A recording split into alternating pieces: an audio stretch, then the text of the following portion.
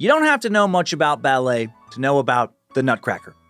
And that's thanks to Maria Tallchief. She was America's first prima ballerina, whose star turn as the Sugar Plum Fairy made the Nutcracker an American holiday tradition. And to get there, all she had to do was become the best of the best.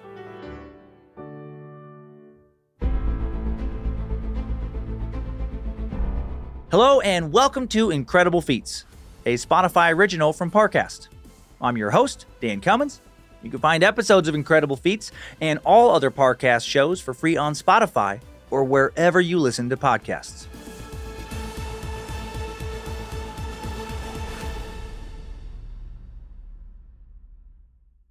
This episode is brought to you by State Farm. From your morning podcast to your afternoon playlist, State Farm knows you personalize your entire day, and that's why State Farm helps you personalize your insurance with the State Farm Personal Price Plan. It offers coverage options that help protect what you care about most at an affordable price just for you. Like a good neighbor, State Farm is there. Prices vary by state. Options selected by customer. Availability and eligibility may vary.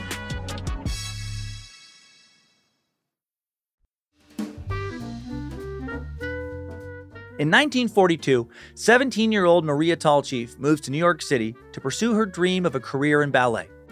Back in the 40s, there weren't many opportunities for ballerinas, and the few that did exist were mainly in Europe. Ballet wasn't popular in the US. New York City still didn't even have a local ballet company. When Maria finally did get a job, it wasn't an American job. Not exactly. She was hired to the Russian Ballet of Monte Carlo.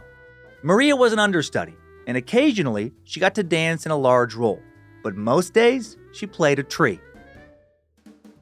When she tries to land a bigger role, she gets some advice she could probably sue someone over if she got it today. Change your name. Maria's half Osage tribe and half Scotch-Irish, back when almost all ballerinas were either Russian or French, or at least they pretended to be. It was common for American women to adopt Russian stage names to improve their career prospects. But Maria's proud of her tribal heritage, and she wants to succeed on the merits of her dancing, not her ethnicity. So she keeps Tallchief. In 1944, someone does notice the merits of her dancing, George Balanchine, a big deal ballet choreographer. He thinks Maria is such a good dancer, he marries her. Though this is the perfect opportunity to now change her name, Maria again keeps Tallchief. And in 1947, she takes her last name all the way to Paris, the mecca for ballet. Seriously, Parisian dance schools were federally funded, still are, and professional ballerinas are classified as civil servants. Their government-mandated job? To keep French culture alive. When is the United States going to do that for podcasters? In Paris, Maria and George seek work with the Paris Opera Ballet, the oldest and most prestigious ballet company in the world. In 108 years, they have never hired an American, and the French dancers, not exactly welcoming. Some of them protest the very presence of George and Maria. The French, historically not well known for being super chill and inviting. Maria's 22, recovering from an ankle injury, and she doesn't even know how to dance on their stage. The Paris Opera Ballet stage is sloped to be higher in the back. The French are used to upstage, downstage, being literal. Maria, not so much. She basically has to learn to dance on a hill if she wants a chance at a job and acceptance. When she auditions, 18 years of dedicated training combined with pure raw talent pay off. Maria is invited to be a guest artist for the 1947 season of the Paris Opera Ballet. This is huge. And as it turns out, European audiences love Maria. I'm guessing this did not please some of her fellow French dancers. After a year in Paris, earning some serious ballet street cred, Maria and George returned to New York with a new goal: start their own ballet company. In 1948, George and fellow choreographer Lincoln Kirstein found the New York City Ballet, and Maria is their first prima ballerina. A prima ballerina is essentially the best dancer on staff, the ace, the star. Dancing as the Firebird in The Firebird, and then the Sugar Plum Fairy in The Nutcracker, Maria becomes the first American ballet star.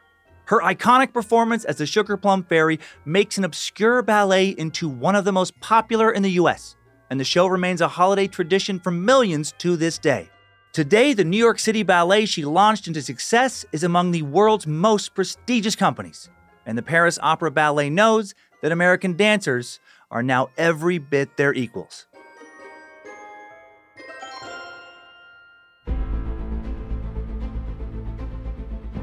Thanks for tuning in to Incredible Feats. For more episodes of Incredible Feats, follow us on Spotify. And for more shows like this, check out the other Parcast shows, all available on Spotify or anywhere you listen to podcasts. For more information on Maria Tallchief, check out her autobiography, Maria Tallchief, America's Prima Ballerina. For this episode, we also found coverage by the New York Times incredibly helpful. And you can find more of me, Dan Cummins, by listening to my numerous stand-up comedy albums on Spotify, or by checking out my true crime, history, and more podcast, Timesuck, and my true horror and campfire tale podcast, Scared to Death. Listen, be inspired, and go accomplish your own incredible feats. Come back for more incredibleness tomorrow. Incredible Feats is a Spotify original from Parcast. It is executive produced by Max Cutler. Sound design by Kristen Acevedo, with associate sound design by Kevin McAlpine. Produced by John Cohen and associate produced by Jonathan Ratliff and Maggie Admire. Production assistance by Ron Shapiro. Fact-checking by Kara Mackerline. Research by Umbika Chotera, Jay Cahio, and Mickey Taylor. Incredible Feat stars Dan Cummins.